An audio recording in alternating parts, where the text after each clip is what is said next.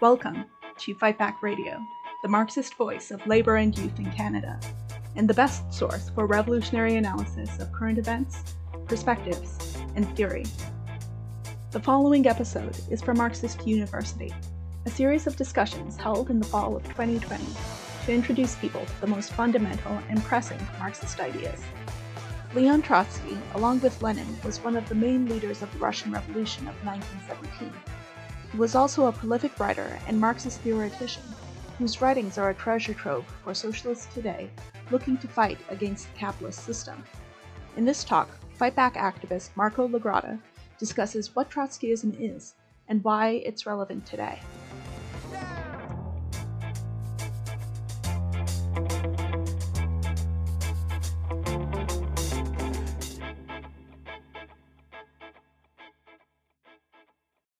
So 3 years ago was the 100th anniversary of the Russian Revolution. And at the time, what you saw was an avalanche of opinion piece after opinion piece in the capitalist press, slandering that revolution, and slandering in particular the leaders of that revolution. Now, it's not uncommon for Marxists to be attacked by capitalists, as I'm sure many of you are aware of. In fact, you come to expect it, these attacks. But what's a bit more uncommon, or maybe I should say surprising, is when those Marxist leaders are attacked by those claiming themselves to be Marxists. And I'm alluding, of course, to the case of Leon Trotsky, who along with Lenin was one of the principal leaders of the Russian Revolution, one of the great theoreticians of Marxism, and I would add also the individual who suffered more slander than maybe anyone else in the Marxist tradition. Now, at the time of the Russian Revolution, Trotsky was accused of many things by the capitalists. He was accused of being a bloodthirsty military dictator. He was accused of being the architect of a Jewish conspiracy. But again, none of that's surprising coming from the capitalists. But what's maybe more surprising is there's attacks you hear from the left, and in particular the supporters of Joseph Stalin and of Mao Zedong, who have labeled Trotsky everything from a fascist to an imperialist, a counter-revolutionary, a terrorist, a German agent, a reformist, and the list can go on. And I have to say, it's quite the list of achievements, to be honest. That whatever your view of Trotsky, I think we can all agree that he was certainly a very busy man when you read these kinds of lists. But what's more is that they found a single, all-encompassing term to encompass all of these horrible things that they ascribe to this man. And of course, that term is Trotskyism, which is the subject of our discussion tonight. Now, I don't want to exaggerate the strength of these anti-Trotskyist groups, because if we're being honest, they carry on a very marginal existence in society, particularly in North America. And generally speaking, when you do encounter them, it's often online.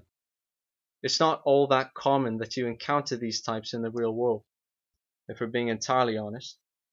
But historically, these groups, these, we would say, Stalinist groups, did have a certain sway in the labor movement and inside the socialist movement, and for decades acted as a barrier, preventing thousands of honest young revolutionaries from acquainting themselves with the profound ideas of Leon Trotsky. And these ideas, while they're not as strong today, still, I think you can say, lingers in our movement. It's a lot like if you were to let out some gas inside of a Soviet space station, and the smell lingered in that space station for the next 100 years. It's a bit like that. That's the closest analogy I can think of. Now, I've been given really a very difficult task, which is to explain in 40 minutes or so the real legacy of Trotsky, his ideas, and hopefully to explain and to refute some of the lies which have been told about him. But before I start, I just want to address one point, and that's this question of, well, what's the point in discussing Trotsky? After all, the man's been dead now for 80 years, and maybe it's possible that for some of you listening, you've already reached your conclusions about Trotsky, that you feel there's nothing good to learn from the writings of Leon Trotsky. And to that, I would reply with just a few basic facts, facts which I don't think are controversial, that this was the man who during the 1905 revolution in Russia was leader of the Petrograd Soviet, which was the workers' council which led that revolution, who in 1917 played the decisive role in the October insurrection, something that was recognized, by the way, by Stalin, who during the Russian Civil War built the Red Army almost single-handedly and served as its leader for an uninterrupted 7 years, who after 1919 drafted all of the most important documents and manifestos for the Communist International, which was the highest authority in the international communist movement, and the man who just before Lenin's death was recognized by him as the most able man, to use Lenin's words, in the Bolshevik leadership. So to say that the ideas of Trotsky are not worth an examination, or to just dismiss him with a few childish insults, I think does a great disservice to our movement, if I'm being honest. Since who we're dealing with at the end of the day is again one of the principal leaders of the Russian Revolution, which in my opinion was the single greatest event in human history. And that fact alone warrants an appraisal, and I would say an honest appraisal, of Trotsky and his ideas. So this is what I'd like to try to do in the short amount of time I have. Now, I feel the best place to start is with the Russian Revolution itself. Now, of course, this isn't the place to go into detail in the Russian Revolution. There's so much that can be said. But needless to say, this was the first time in history that the workers and peasants of a country had taken up arms against the landlords, against the capitalists, and scored a decisive victory. And at the head of this revolution was, of course, the Bolshevik Party. And at the head of the Bolshevik Party stood two undisputed leaders, that being, of course, Lenin and Trotsky. And if there's any doubt about the validity of that claim, I'd encourage you to take out a library card, go into the newspaper archives, and pull out any newspaper from the time of the Russian Revolution. Because what you'll find is that in almost every country, without exception, the Bolshevik Party was universally recognized as the party of Lenin and Trotsky. In fact, it's said that in some parts of the Russian countryside, that there were some peasants who thought that Lenin and Trotsky were a single man because of how often their names were used together in the press. Now, Trotsky, is true, was not a member of the Bolshevik Party at the start of 1917, although he did share the politics of the Bolshevik Party. But when Trotsky did finally join in July, he was immediately brought on to the Bolshevik leadership and went on to play a decisive role in the October insurrection. And this was something, as I mentioned, that Stalin himself recognized. In fact, I actually have here a quote from Stalin. This was written in 1918, where he says the following about Trotsky's role in the insurrection. He says, "All the work of practical organization of the insurrection was conducted under the immediate leadership of the chairman of the Petrograd Soviet, Trotsky. It is possible to declare with certainty that the swift passing of the garrison to the side of the Soviet and the bold execution of the work of the Military Revolutionary Committee, the party owes principally and above all to Comrade Trotsky. And I'll say it's not often that I agree with Stalin, but I have to say in this particular text I couldn't put it better myself. And again, these were the lines of the gravedigger of the revolution, the ultimate opponent of Trotsky himself. Now, Stalin, for his part, actually played quite a minimal role in the October insurrection. And indeed, for much of the revolution itself, Stalin played quite a minimal role. And I think one of the best proofs of this is the famous book, 10 Days That Shook the World, by the American journalist and socialist John Reed, a book which is considered one of the best accounts of the Russian Revolution, and a book which was personally recommended by Lenin. But this book, interestingly enough, was actually banned for many years in the Soviet Union under Stalin. And the reason being that Stalin was only mentioned twice in the entire book, whereas Lenin and Trotsky were repeated and mentioned almost every few pages. In other words, Stalin wasn't worth mentioning in the eyes of John Reed. And again, the truth is that Stalin was virtually an unknown entity in 1917. And it wasn't really until much later that you see this fiction created of Stalin's preeminence in the Russian Revolution. Now, in the early days, the Russian Revolution took on an incredibly vibrant and an incredibly democratic character, both through the Soviets, which is just the Russian word for workers' councils, as well as in the Bolshevik Party itself. In fact, it was said that even during the darkest days of the Civil War in Russia, that there were lively debates that took place inside the Bolshevik Party, that no one ever felt afraid as a member of the Bolshevik Party to criticize its leadership, to raise a different point of view. And like I said, this was the case even during the darkest days of the Russian Civil War. And it was this democratic character, I would say, which was one of the hallmarks of the Bolshevik Party. But now the revolution wasn't free of danger, because Russia was a very backwards country.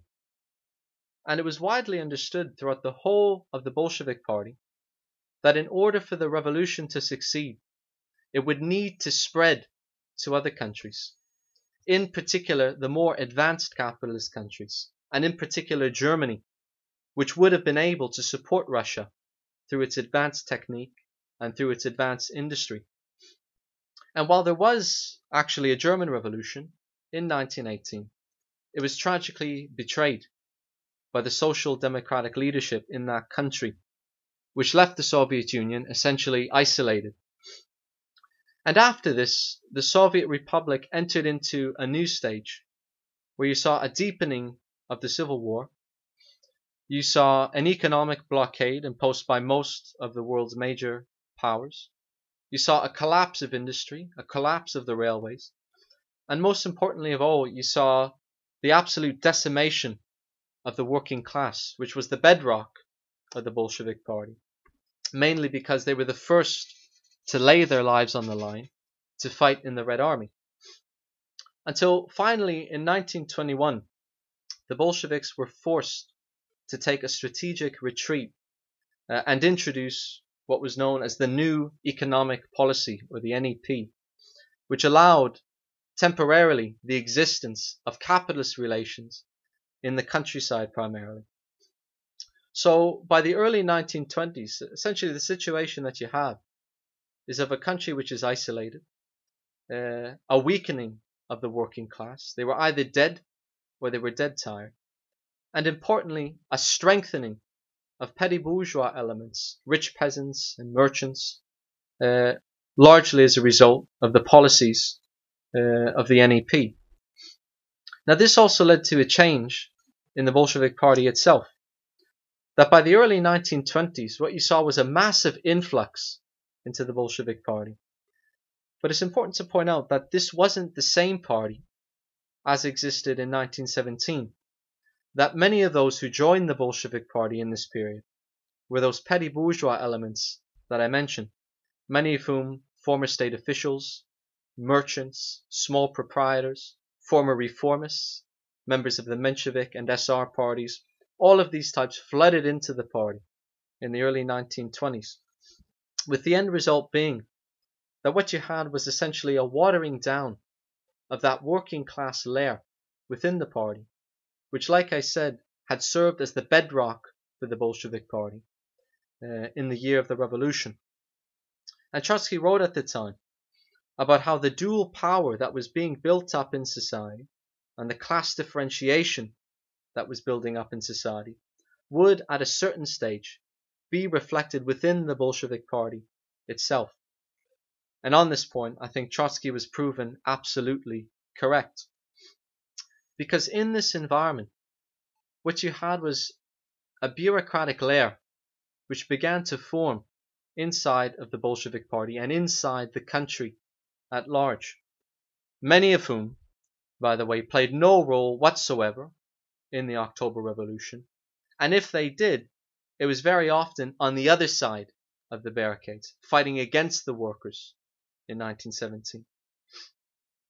And if you were to summarize the view of this bureaucracy within the country, it was essentially to put a stop to the revolution, the storm and stresses of revolution, and to try and eke out a stable life for themselves.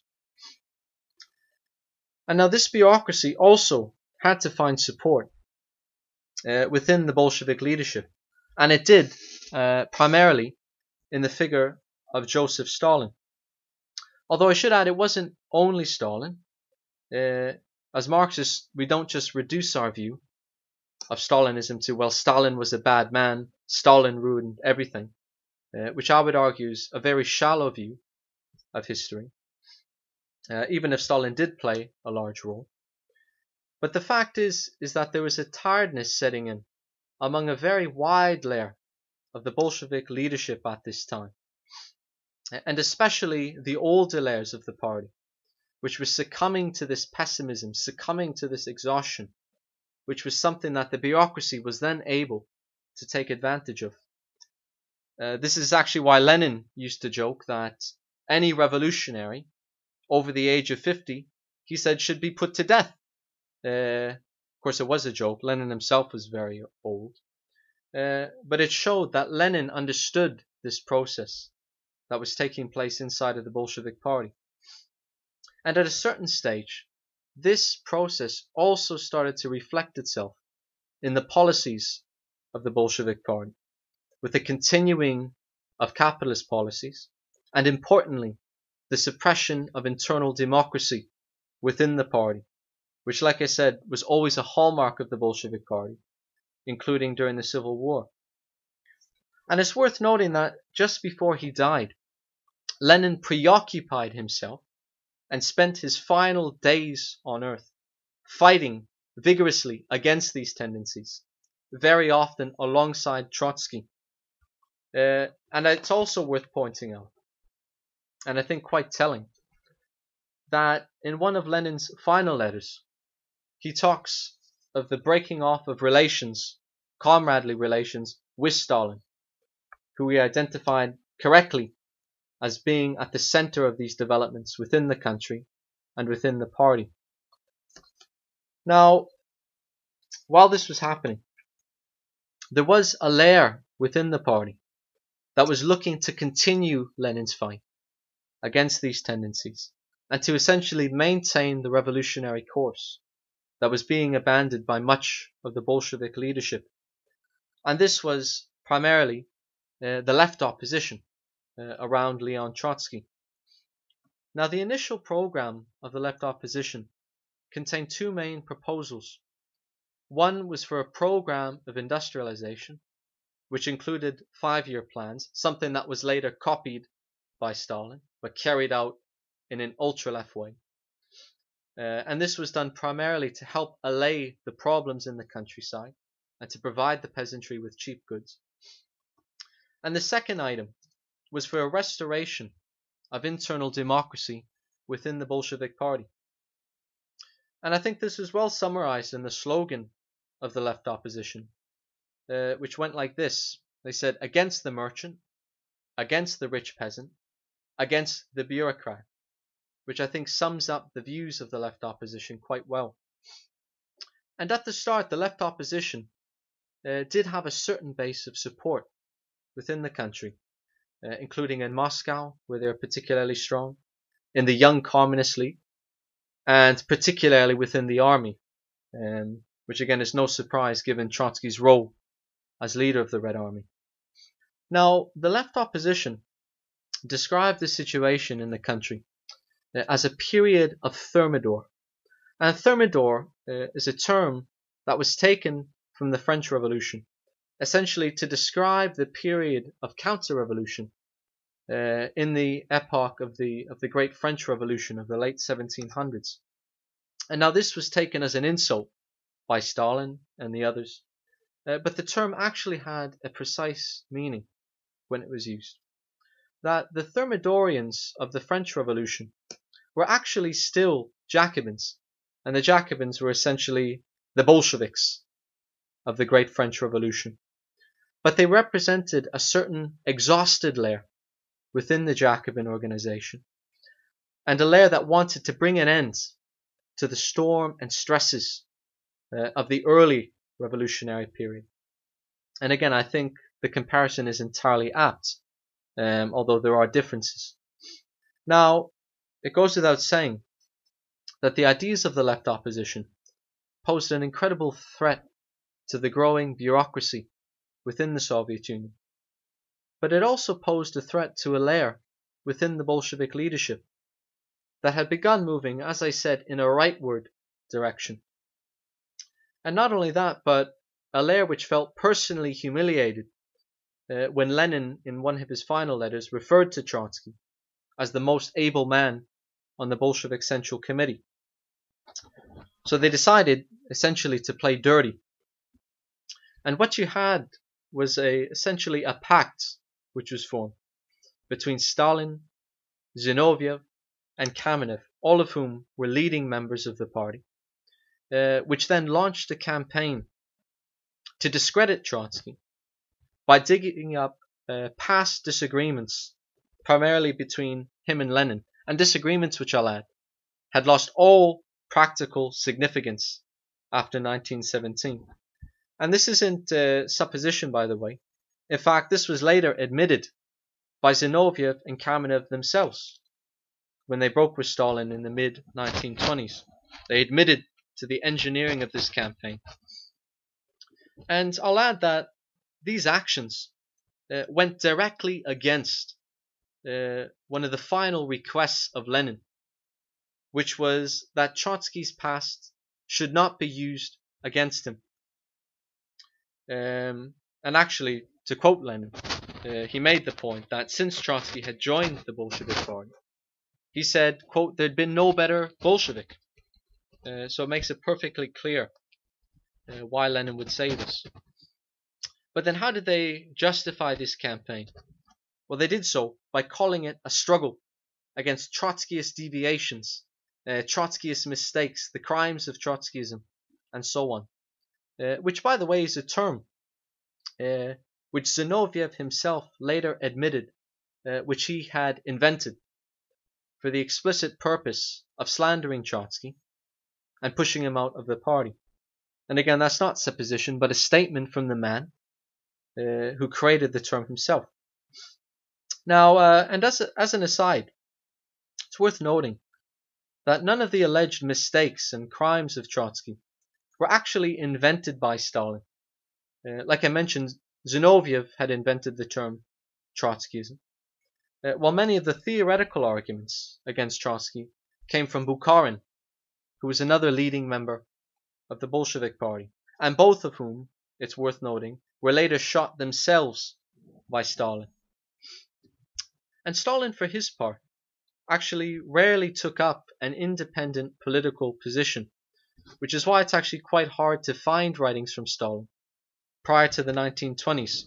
Stalin was more so the type, the cunning type, I would say, who would sort of wait in the wings to see which side was winning, and then once it was clear who was winning, step in to further his own aims. This is very much in the psychology of Stalin.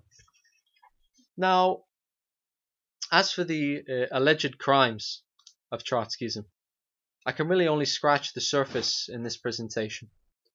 Because what you have to bear in mind is that Stalin had at his disposal the entire apparatus of the Soviet Union, which was able to pump out lie after lie, day after day, such that it would probably take 100 Marxist universities to answer them all. You know, there was a saying that Lenin was quite fond of that he mentioned often. He said that an ignorant man can ask more questions than 100 wise men can answer. And I think it's worth taking the advice of Lenin in this respect, that it's not going to be possible to answer them all. But I think it is worth looking at some of the key accusations, some of the key points raised in relation to Trotsky, and some of the arguments you sometimes hear today. Now, the first deals with Trotsky's biography. Essentially, the accusation that before 1917, Trotsky was a Menshevik. And the Mensheviks were essentially the reformists in the Russian Revolution. And of course, the implication here being that Trotsky had never abandoned those politics, that a reformist he was, and a reformist he remained, even as a member of the Bolshevik Party. Now, I have a few things to say about this. First off, it says more about Lenin than it does Trotsky if he would knowingly allow a known reformist into his party. And not only that, but to just a few days later bring this reformist on to the leadership of the Bolshevik Party. It doesn't seem like quite an intelligent thing to do on Lenin's part. But of course, Lenin did not bring a reformist onto the Bolshevik leadership, because I would say that accusation is decidedly false, and I think can be quite easily disproven. Now, it is true that Trotsky did initially side with the Mensheviks when they separated with the Bolsheviks in 1903. Before this, they existed essentially as part of the same party, the Russian Social Democratic Labour Party. But there's a few points to raise here to make sense of this. The first is that the 1903 split was not over political issues, but was actually over much smaller organizational issues, namely who was to sit on the editorial board of the party newspaper, and secondly, the admission requirements for new members. Those were the questions that led to the dispute in 1903. And the Bolsheviks being for much tighter requirements, and the Mensheviks who wanted a much looser formulation. And if there's any doubt about this, actually I took the liberty last summer of reading, and I have it here, the full minutes of the 1903 Congress. It's about 500 pages, it's verbatim what was said. And I would challenge anyone who disputes what was decided, what was discussed at the 1903 Congress. You can come over to my house, we'll read this book together, and you can point out to me where exactly Trotsky takes a reformist position. Although I don't think you'll be able to find it. But I would encourage people to read those minutes if they have any questions or any doubts about this. But secondly, is that the overwhelming majority of the party was opposed to the split in 1903. Didn't understand why a split had taken place, in fact. And so in some ways, Trotsky was, in a way, reflecting the mood of the rank and file of the Russian social democracy, since what he wanted to avoid, above all, was a split in the party. And thirdly, and I would say most importantly, is that the moment the Mensheviks started to move in a rightward direction, namely the supporting of the liberals in Russia, Trotsky broke decisively with the Mensheviks. And actually this break took place publicly as early as 1904, which was just a year after the 1903 split. And from that time on, Trotsky remained organizationally independent of both the Bolsheviks and the Mensheviks. But crucially, on every key political issue, he shared the view of the Bolshevik Party. And again, this can be quite easily proven. I have just a few examples. in 1905, so this was only 2 years after the 1903 split, Trotsky wrote probably the most important resolution for the Bolshevik Congress, which was on the question of the armed insurrection. That was written by Trotsky, and again can be proven quite easily and found quite easily. During the First World War, Trotsky was one of the few revolutionaries, not just in Russia but in the world, to maintain a firm opposition to the imperialist war, which was something that Lenin publicly applauded him for at the time. And finally, in 1917, which was without a doubt the most decisive year of the revolution, Trotsky arrived at virtually the same conclusion as Lenin in relation to the tasks of the Russian Revolution, namely the calling of handing power to the working class.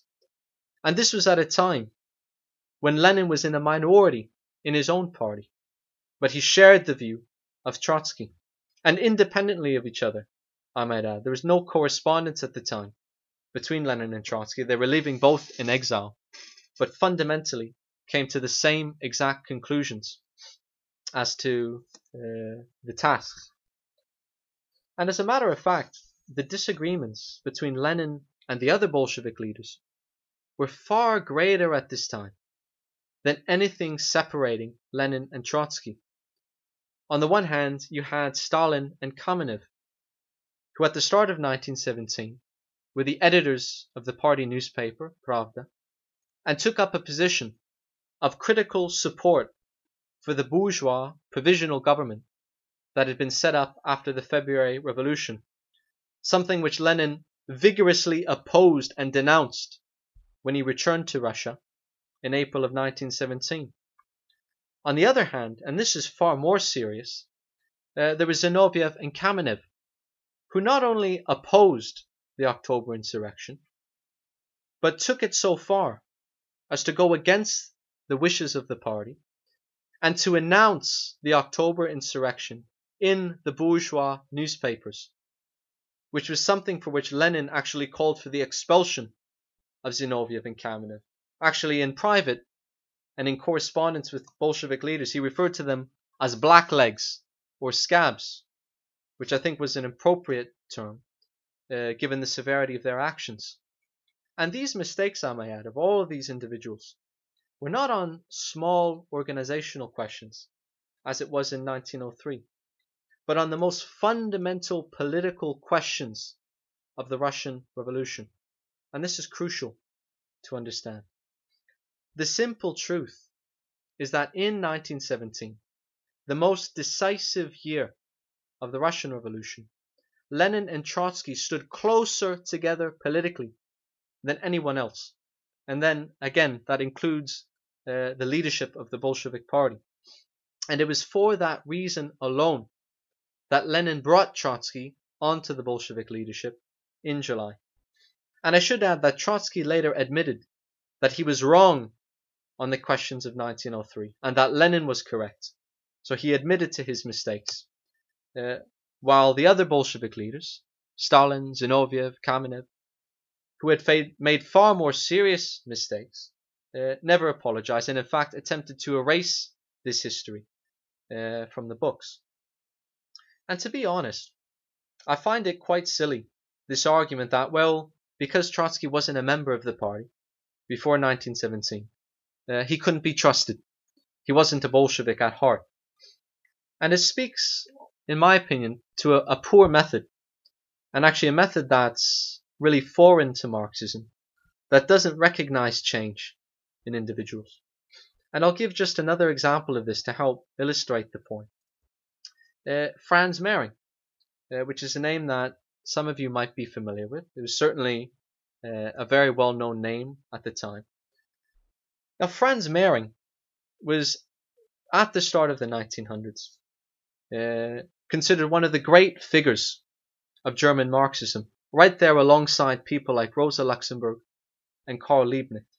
And his works are still studied today. In fact, in my opinion, he has maybe the greatest biography written about Karl Marx, which I highly recommend people read if you can ever get your hands on a copy. But the thing with Franz Mehring is that actually for much of his life, he was an opponent of Marxism. Not a class opponent, but an intellectual opponent of Marxism. And it took a very long time for Franz Hmering to be convinced of the ideas of Marxism. But when he was finally convinced, he quickly became one of the leading authorities of Marxism internationally. On the other hand, you had figures like Edward Bernstein and Karl Kautsky, which again are names you might be familiar with, who became the staunchest opponents of revolutionary Marxism, and in particular the staunchest opponents of the Bolshevik Party. But unlike Hmering, both Bernstein and Kautsky were actually lifelong members of the Marxist movement. So what I'm trying to say is that, of course, a revolutionary's biography is not unimportant, but it'd be wrong to say that it's the most important thing, because even the longest serving members of a movement can break when faced with great events. And it's those events, I would argue, which pose the most serious test for any revolutionary. A test which I would say Trotsky passed, where most others failed. Now, there is also attacks on the so-called theory of so-called Trotskyism, namely Trotsky's theory of permanent revolution, which has been described by Stalin and others as un-Marxist theory, a revisionist theory, a fascist theory, imperialist theory, the whole nine yards. Now, this isn't the place to provide a full overview of the permanent revolution. Again, I think that warrants its own session. But I will mention a few fundamental points on this theory. First off, the term actually wasn't coined by Trotsky, but was borrowed from a text by Marx on the German Revolution of 1848. And in that text, Marx describes the treacherous role of the German bourgeois in relation to the revolution, and calls for the working class essentially to take up leadership of the movement in order to carry it forward and to complete the revolution. And he talked about a revolution in permanence, which is where the term comes from. Now, Trotsky in many ways built on these ideas from Marx, and he summarized his thoughts in a 1908 text by the name of Results and Prospects, which again I'd highly encourage people to read. I think it's maybe the best explanation of the theory of permanent revolution. But the essence of Trotsky's argument is essentially this, that in the period in which Trotsky was writing, the capitalists had essentially ceased to play a progressive role. That in other words, the capitalists were unable to carry out the task of what Lenin called the national democratic revolution. And what that essentially means is the clearing away of feudalism, the division of the landed estates, the unification of the country, and so on and so forth. And part of the reason for this was that since the time of the great bourgeois revolutions, and namely the great French Revolution of the late 1700s, the capitalist class had become coalesced with the feudal landlords and with the monarchy to such a degree that essentially they served as one big reactionary bloc which sort of presided over country after country. And at the same time, since the time of the bourgeois revolutions, the working class had developed as its own independent force, with independent interests from the capitalist class. And at a certain stage, the capitalists essentially became more afraid of the workers than they were of the landlords and the kings. And it's for that reason that Trotsky argued that the tasks of the revolution must then inevitably fall to the working class, which he called the only really revolutionary class in society. And what's more, that the workers wouldn't just stop at an arbitrary point when beginning the revolution, stopping at national democratic lines, but would of necessity continue on to socialist actions, nationalizations, the forming of a workers' militia, and so on. And again, this is why we call it a permanent revolution, because the tasks become permanent. They flow from one into the other. And on top of this, Trotsky argued that such a revolution, of course, couldn't be contained to national borders, especially in a backwards country like Russia. but that it would eventually need to spread to other countries, and particularly to the more advanced capitalist countries. Now the question is, was Trotsky correct, or was he false on this point? Because if he were false, well then we'd have to throw away this theory, because it wouldn't be useful. It'd be a useless addition to the bibliography of Marxism. But I would say that there's one substantial piece of evidence in Trotsky's favor, and that's the October Revolution itself, which brilliantly and remarkably confirms, I think, almost every last prediction that Trotsky had made in 1908. That it was the working class in Russia, not the capitalists, that carried out the tasks of the revolution, that carried out a thoroughgoing revolution. And the fact is that whatever the disagreements of Lenin and Trotsky in the past, in 1917, the fact is that Lenin came to this almost exact same conclusion, although he didn't call it the permanent revolution, to be fair. I don't think Lenin was fully acquainted with Trotsky's writings on the question. But the fact is, when Lenin first advanced the slogan of all power to the Soviets, he was in essence agreeing with the position and the view taken by Trotsky. And I would challenge anyone to read Trotsky's writings and to read the writings of Lenin from 1917 and to explain how they differ fundamentally from one another. And I think you'd have a hard time, because I would argue they express the exact same fundamental idea in relation to the tasks of the Russian Revolution. The fact is that before 1923, there wasn't a soul in the Bolshevik Party that was arguing that Trotsky's theory represented anything less than the essence of Bolshevism. And I can prove this.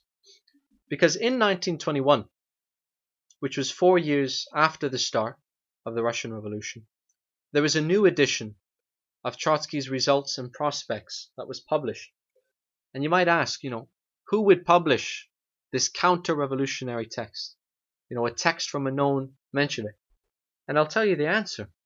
That text was published by the Communist International in 1921. Now, you think if it were true that this were an anti-Marxist text, that someone somewhere in the offices of the Communist International would have said something about publishing the seminal work of Permanent Revolution, making it available to millions of workers across the globe. Well, the truth is that they said absolutely nothing. And why did they say nothing?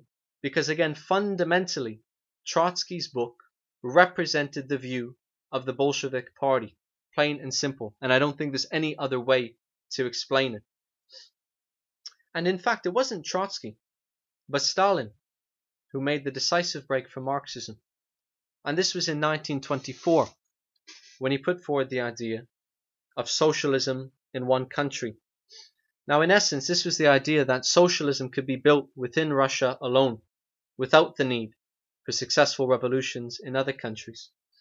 Now, it's a simple truth, going back all the way to the time of Marx and Engels, that socialism is either international or it's nothing at all. And that's not for moralistic reasons. It's for purely economic reasons.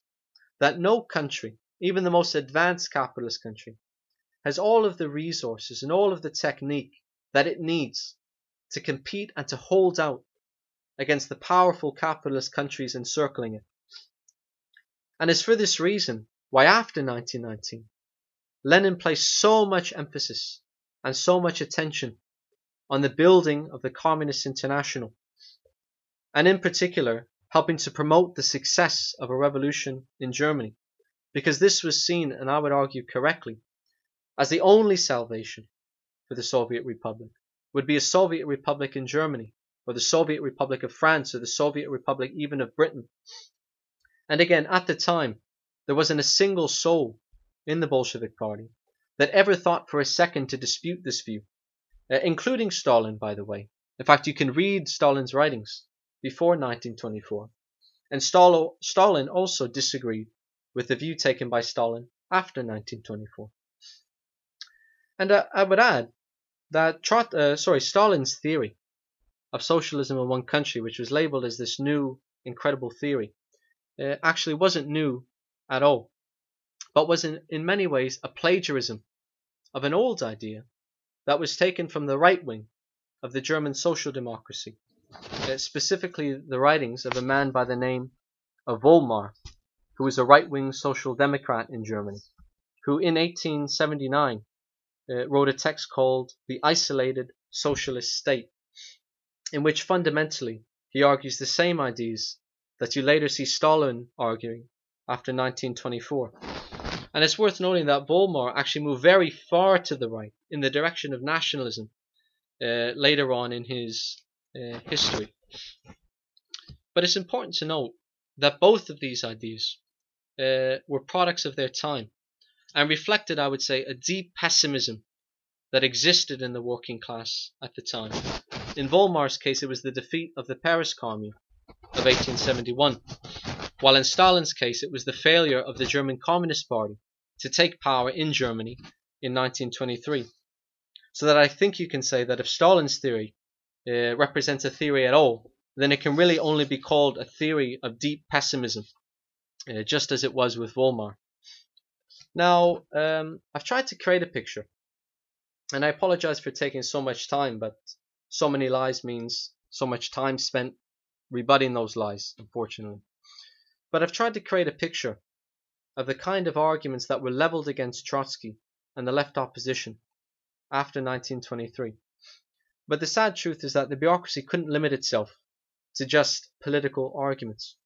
Because the fact is that this wasn't just a battle between ideas, but a battle between living forces in the country and within the Bolshevik Party. That in order for the bureaucracy to achieve the kind of stability that it needed, it would require the physical liquidation of the left opposition. And so what you saw is that over time, the accusations became more and more ridiculous in order to justify pushing out the left opposition. And in effect, what you had created was a kind of witch hunt atmosphere, where left oppositionists would be booed from stages, removed from their positions in office, and eventually taken off to labor camps in Siberia, and in many cases executed.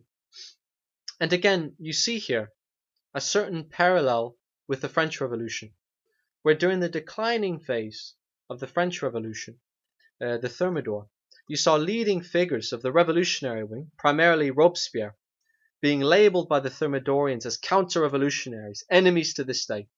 And of course, I think we all know the fate of Robespierre.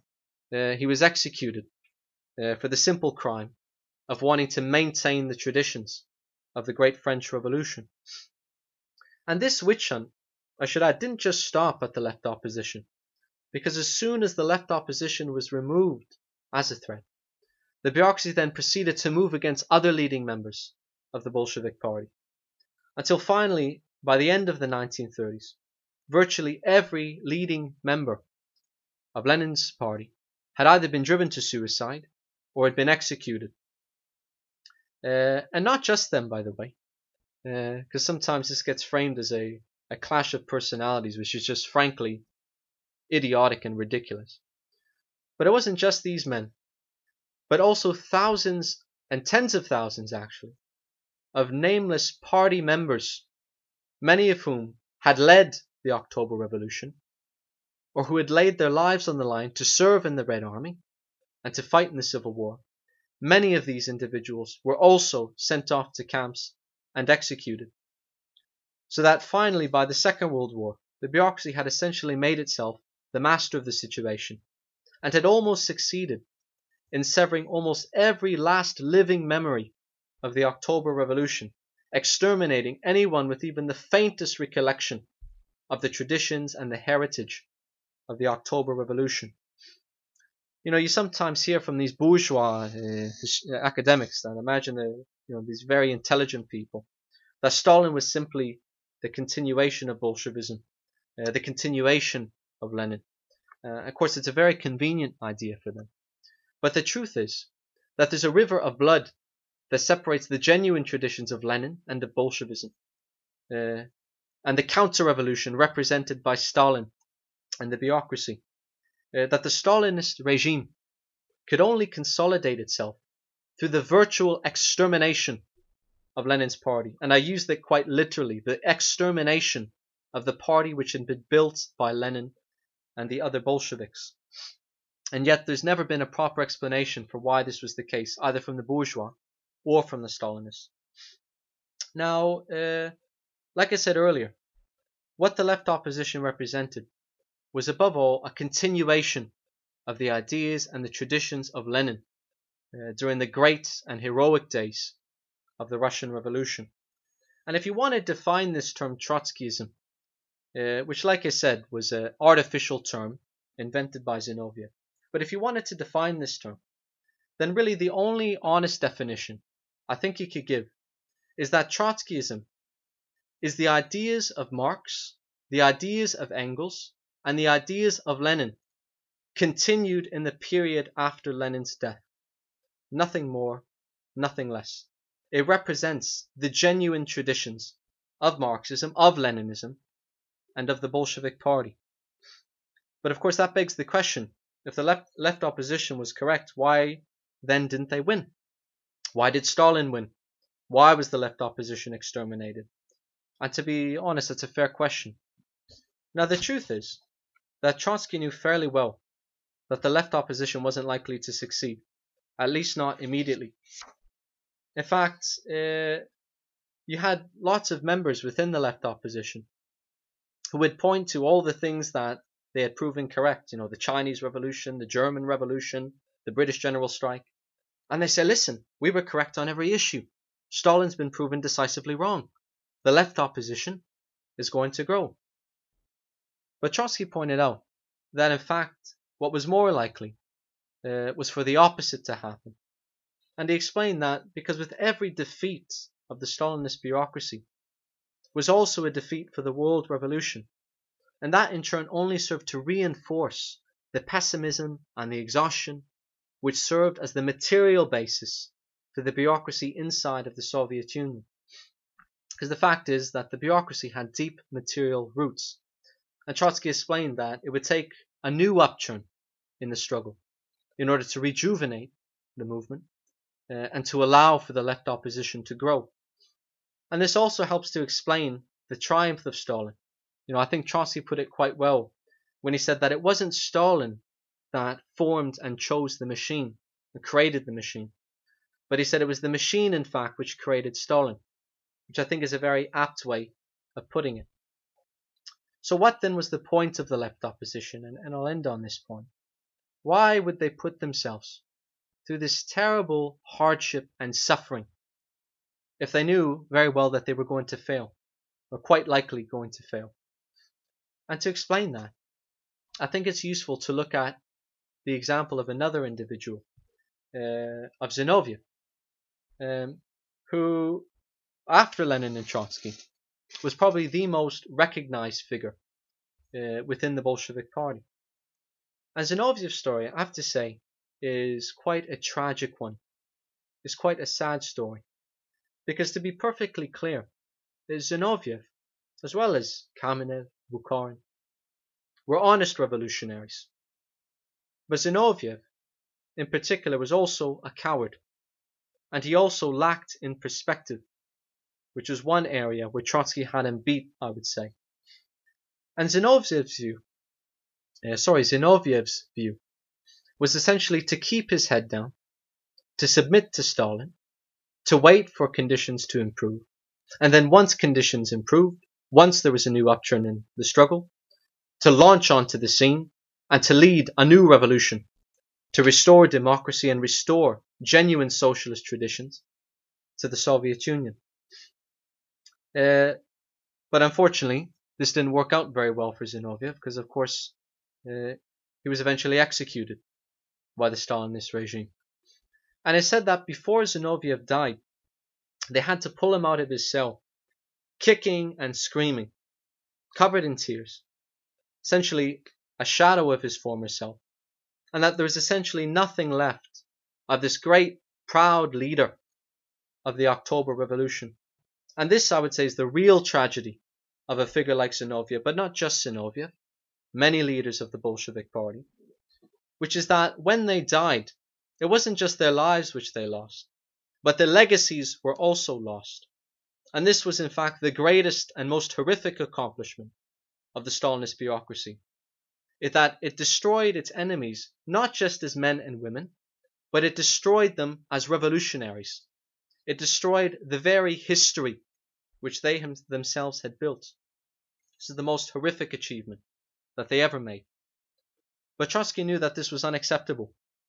And not because of pride. Again, sometimes this is framed as a personal dispute. But the fact is that Trotsky had no reason whatsoever to be jealous of Stalin.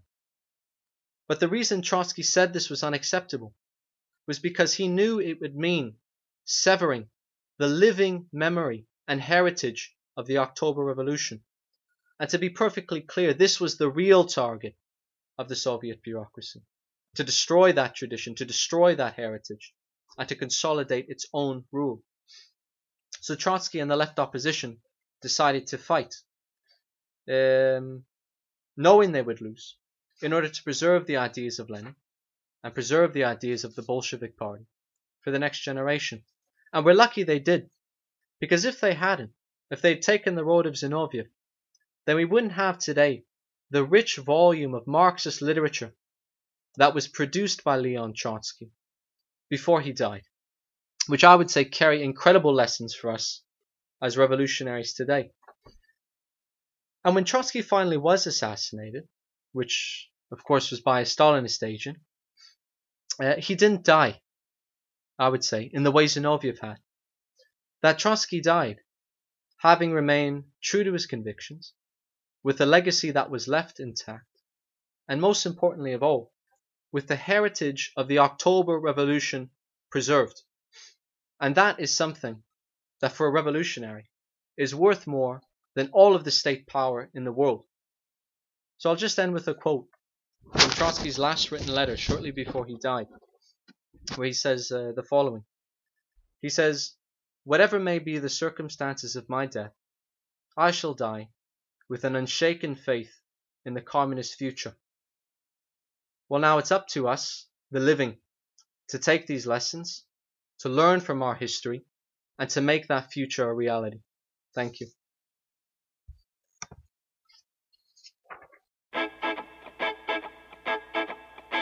Thank you for listening to Fight Back Radio.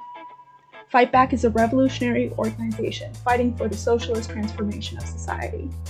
We are the Canadian section of the International Marxist Tendency. We actively seek to educate workers and youth in the genuine ideas of Marxism in order to fight back against capitalist attacks and austerity and bring an end to capitalism. However, we won't be able to do this alone. So if you agree with us, get involved. We can be found online at Marxist.ca, on Twitter, Facebook, and TikTok at Canada Marxists, on Instagram at Socialist Fightback, and on YouTube as Fightback La Riposte. For international news and analysis, check out In Defense of Marxism at Marxist.com. The music in this episode is General Strike by Soul Jazz Orchestra. They can be found at souljazzorchestra.com.